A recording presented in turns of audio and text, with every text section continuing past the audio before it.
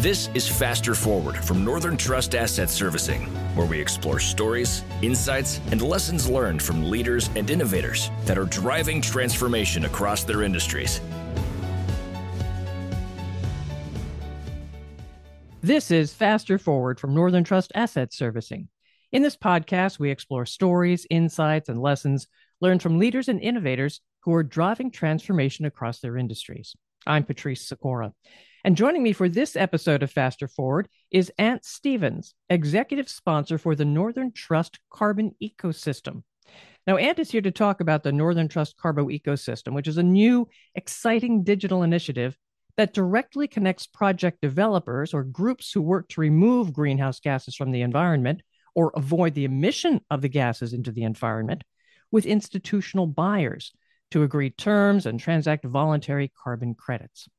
Ant will show how this initiative is helping his organization and the voluntary carbon credit industry move faster forward through digital innovation. But before we move into the discussion on digital assets and digital innovation, Ant, tell us a little bit about yourself and the path you took to your current role at Northern Trust. Hi, thanks for having me. So I've been at Northern Trust for just over 12 years now. I started within the performance and risk group in London, looking after our asset manager clients. And over the last few years have moved more into a product role, so building products for our pension funds and asset manager clients. And most recently working within our digital assets and markets group, working with Justin Chapman and his team, looking at new technologies, new digital technologies, the digitalization of traditional assets, and then building products that will support the bank in sort of future support of our clients. And how did you get into carbon ecosystem, though? That seems to be a little bit outside the box. A little bit for all of them, but actually it's still a digital asset. Carbon can be digitalized in the same way of any other asset. The reason we were looking at carbon specifically is we'd been spending a bit of time within our group looking at climate change and the impacts of climate change and how project developers, so that the groups that capture carbon dioxide and lock it away from the atmosphere, had been trying to raise funds to be able to build these projects out, had been trying to then sell their credits to institutions that need access to them. So when you actually look at it, it looks very similar to most other financial markets. It's an asset that needs to be purchased and sold, and then that needs to be managed. And so when we looked at carbon, it sort of didn't look too different from what we do today. And it's rather come to the forefront, at least in the last year or so, with all the weather changes that we've had. So tell me a bit about the current environment with corporations and organizations taking action finally, to reduce carbon footprint, and why it's come to the forefront. Yeah, so good question. And this really is where we started our journey. So most people have heard now, and there's still a few that haven't, but most have heard now about the COP process that the United Nations runs around climate change, around the impact of greenhouse gases on our environment. And we've lived through this for a number of generations where we've been looking at things like CFC gases in refrigeration, which was causing a hole in the ozone layer, and action was taken to mitigate those things. Now, with the generation of greenhouse gases, a lot of companies and individuals are now starting to take their own action around understanding their own carbon footprints. So what greenhouse gases do their day-to-day life generate? And we're starting to see that people are understanding, both in their own personal lives and within their work lives, that the use of, say, flights to get around is going to generate a greenhouse gas footprint. Now, what we're not saying is that people shouldn't take flights, but what we're saying is they should understand the impact of those flights. And is there another way to travel that's got a reduced greenhouse gas emission? So the first place that we started was trying to help people understand how to calculate their footprints. Now, we don't do that, but there's lots of companies out there that do. So as an individual, you can calculate your own carbon footprint, you can see where that carbon comes from, and you can make your own choices in your day-to-day life to do things differently that will reduce your carbon output. So we're seeing it today with people deciding to use bicycles rather than using cars for short journeys. It reduces the carbon output and actually makes your life slightly better because you're doing more exercise. Corporates are doing exactly the same thing. They're looking at the greenhouse gas emissions of running their buildings, their staff getting to work, their business itself, their production lines. And they're trying to look at those to say, well, actually, how do I cut those down? There's financial benefits to do it. Use less electricity, use technology that allows you to reduce the amount of electricity to run a building. The knock-on impact is you're saving money from using less electricity, and you're also reducing your carbon footprint. So the world was getting to a point where these decisions were becoming part of normal everyday life. All right. Well, before we go any further, let's talk about voluntary carbon credit. Explain what that is, because it's going to come into the conversation as we go further. Why would investors want to purchase one of these? Yeah, so the market has been historically something called the compliance or the regulated market. So just after Kyoto, so the Kyoto Protocol, countries were, certainly westernized countries, were trying to work out how to cut their emissions as a country. And so compliance carbon credits came out and were actively traded. They're cap and trade markets. So that's where a country like America or the UK will say, right, this year as a country, we will not generate more than X greenhouse gas. Next year, we'll ratchet that down and we'll produce slightly less greenhouse gas. The year after, we'll ratchet that down again. So the compliance market was born, and that allowed countries to then start to ratchet down the amount of greenhouse gases they produced. Certain companies couldn't reduce their greenhouse gases, whereas others could. So they allowed a mechanism where you could transact carbon credits, compliance credits, between a company that couldn't reduce its emissions and a company that can. And so in effect, if you were a company that could reduce your emissions, you could sell your excess credits and make a profit, and then use that money to reinvest in your business and try and reduce your footprint even more. So the compliance market has been out there for an awful long time, and that's run across a number of countries. The voluntary market is allowing individual groups, companies, projects, people to start capturing CO2 themselves. So you may decide that you've got 100 acres of land and you can plant trees on that land. You can calculate the amount of CO2 that those trees capture as they grow, and then you can sell those credits to individuals or companies who want to impact their own carbon footprint. So it's a more voluntary market. It's not regulated.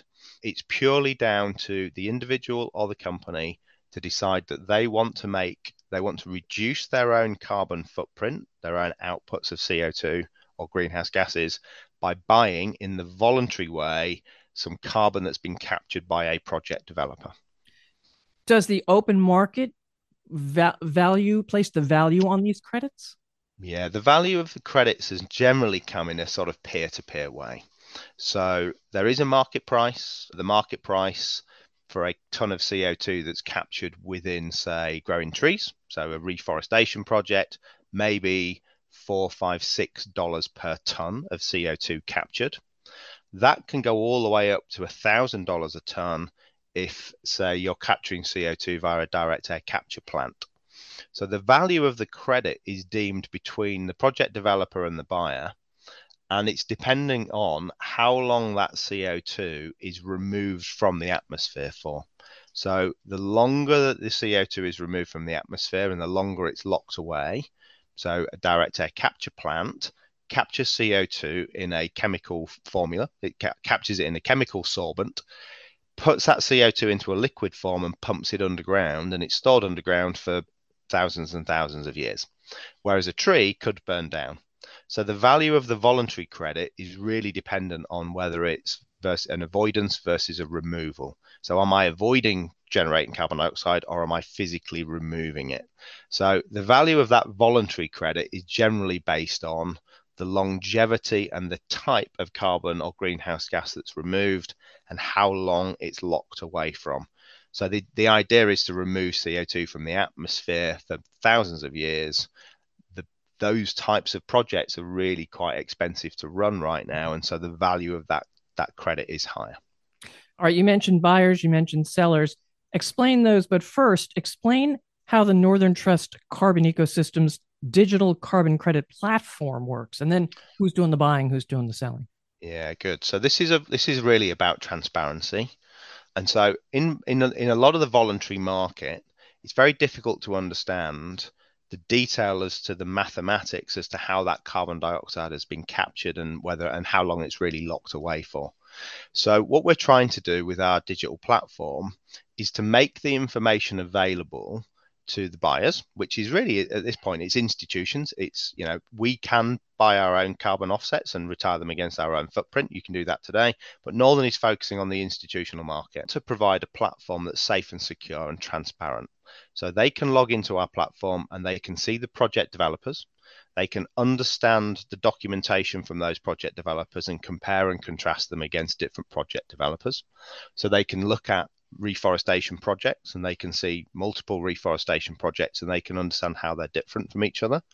There's co-benefits for certain projects. So some projects are capturing CO2, but they're also providing biodiversity or providing support for the local population.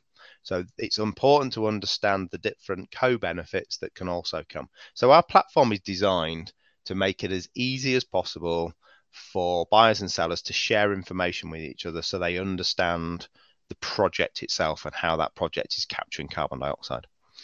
The rest of the application is trying to make sure that we can automate the end-to-end life cycle of the carbon credit so that when it's captured, we can capture that in a digital format. So when 1 ton of CO2 is captured by, for example, a direct air capture plant and it's pumped underground, we can see that it's been pumped underground, we can capture that, we can create a ton on our platform as a digital token. We can then manage the life cycle of that token between the project who's captured it and the buyer who wants to buy it. And then we can show that it's retired only the once. So we're stopping double counting, we're providing transparency. And very importantly, because we're a bank and we do this every day, some of these transactions are for millions and millions of dollars.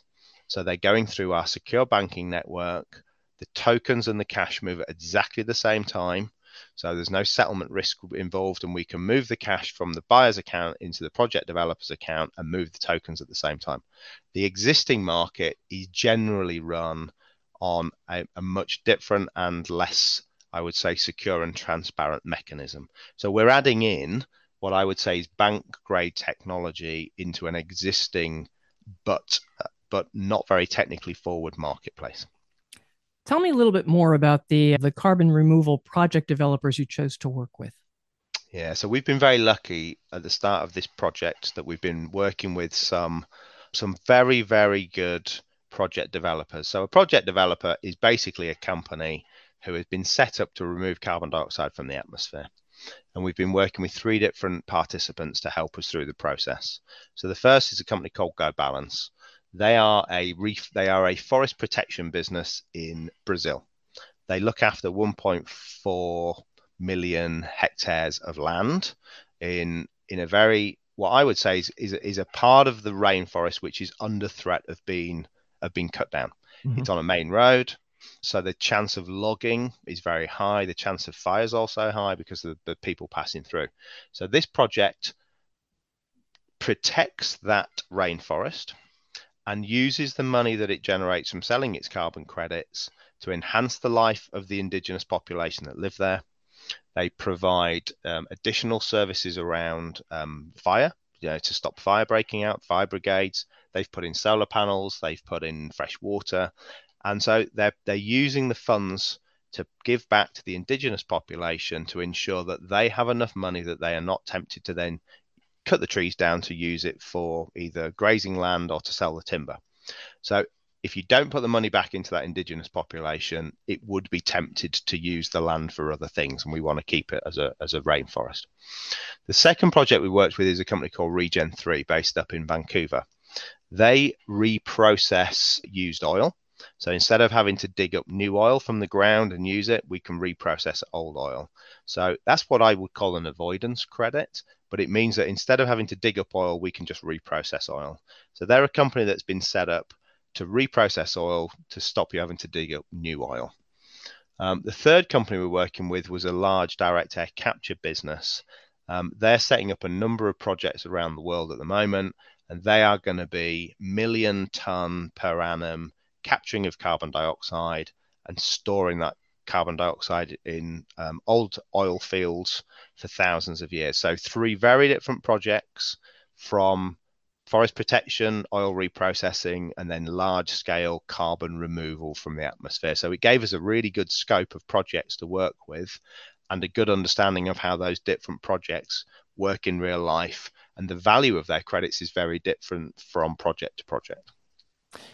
You mentioned how technology is enhancing the transparency and the control of the carbon credit story here. How will Northern Trust clients be able to receive these enhancements? Are they available to the clients as it stands now? Yeah, so our project is just going through the final stages of moving into production. So the code is built, the product itself is built and is in our production environment. We just haven't yet exposed it to our clients. So over the next few months, we're going to be doing a number of individual transactions between project developers who we've talked about previously and their buyers. So they're already sort of matched up. They've already got buyers who want to buy their credits and use our platform to transact because it provides them the safety and the security and the transparency of understanding where their credit is at any point in time and being able to use our banking network to transfer. So at the back end of 2023, we will be doing a number of large, specific single transactions between buyers and sellers to work through the platform to ensure that it all does what it's supposed to do. And then we're starting to add on enhancements over the next 2 to 3 years. We'll start adding on additional capability and functionality depending on which direction the product goes in. So we've built a product that's suitable to go to market. It's scalable and it can manage the transactions that we're looking at putting on at the moment. And that's going to start to be rolled out for clients to access over the next 12 to 18 months. That's fantastic. Now, for you, what's the most exciting thing about this initiative? What makes it different? So I've got a fantastic job and I'm very lucky that I do what I do. Like you said right at the beginning, carbon as a sort of asset class doesn't seem a normal thing that Northern Trust would look after. However, it is pretty much what our clients are going to be looking for in the future. They already are. They're already starting to calculate their scope, their scopes, which allows them to understand their carbon footprints. They're already starting to make decisions around being net zero by 2030, 2040, 2050. They're making decisions about cutting their carbon dioxide, their greenhouse gas outputs, and what they can't cut about making the purchase of carbon credits. So we are right in the beginning of where our clients need us to be. And as an innovation guy, that's sort of where I want to be. I want to make sure that the product is ready for when the client needs it. And we want to be ready a bit early so that we can tell the story, we can then work them through that process. So from an innovation team point of view, it's perfect for where we want to be. And it's an asset class that we are seeing more and more interest in from clients who want to buy and then retire against their own footprints. But also we're seeing fund structures appear where the funds are being invested into carbon removal projects and the dividends are being paid in carbon credits. And we think that our platform can help manage those life cycles as well. So for an innovation guy, it's a pretty cool place to be right at the beginning of a market. From me personally, it's a really interesting subject area. I'm a biologist by trade with a bit of chemistry, microbiology. Wow. So I got my old chemistry books out and I started reading about chemical sorbents and how CO2 can be attracted and oyster shells and how they grow and capture calcium carbonates and lots of technologies out there that I'm really quite interested in that are developing to be able to remove CO2 from the atmosphere or use removed CO2 and lock it away. So for somebody that likes to learn new things, this has been a super interesting project to work on. Do you see this technology, this buying and selling becoming commonplace? I do. The thing that we got to remember is that ideally we want everybody to remove as much carbon from their footprint as possible. So this isn't about creating a market to allow people to offset without first of all thinking about removal and reduction. The desire for the platform is to make the ability for clients to get access to good quality carbon removal credits in the voluntary market. But really what we want people to do is understand their carbon footprint and make decisions to reduce that carbon footprint. What they can't reduce, that's when they should be coming to the platform and looking for those carbon credits to be able to offset against what they can't reduce. So yes, I think that the market will start to become more active in this space. We're seeing the amount of carbon credits being traded increasing. The consultants feel that the market is going to move to a certain size, which is going to be enormous compared to what it is today. But the thing we got to remember, first of all, is this is about the removal of as much carbon from each people's footprint as possible. And the purchase of a carbon credit should be the last thing that they think about, because they can't reduce their footprint any further. And we are that piece of technology that will allow clients to get access to those credits. And actually, the money that is generated from those credits goes back to both the project developers to remove more CO2 from the atmosphere. So it's a good place for us to be. We're not saying that this is the thing that everyone should do. We're saying remove as much CO2 from your business as you can. This is what is now available for you to then net off against what's remaining. And that was a great wrap up there. I was going to ask you for final thoughts. I think you just gave them all, but if there is something else here that you'd like to add, please feel free. It's a very exciting market. I think we're going to see an awful lot of interest in this market over the next few years. There's going to be some people there's always naysayers around carbon removals. What we're trying to do is put as much transparency into this market as possible, provide as much information as possible for people to make those decisions, and ideally reduce your footprints first. What you can't reduce, we're here to be able to supply the credits for those last bits of carbon that you can't get out of your annual footprint. Wonderfully insightful, Len. Thank you so much.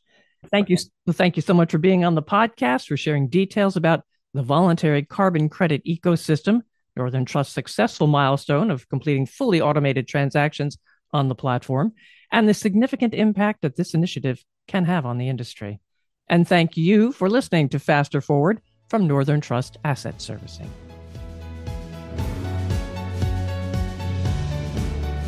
Thank you for listening to our podcast. Subscribe to Faster Forward from your favorite podcast app to be automatically notified of new episodes. This audio podcast is being provided for informational and educational purposes only and is not meant to be taken as investment advice or a recommendation of any specific investment product or strategy. The information does not take your financial situation, investment objective, or risk tolerance into consideration. Listeners, including professionals, should under no circumstances rely upon this information as a substitute for their own research or for obtaining specific legal, investment, accounting, or tax advice from their own counsel. Northern Trust Corporation, Head Office 50 South LaSalle Street, Chicago, Illinois, 60603. USA Incorporated with limited liability in the U.S.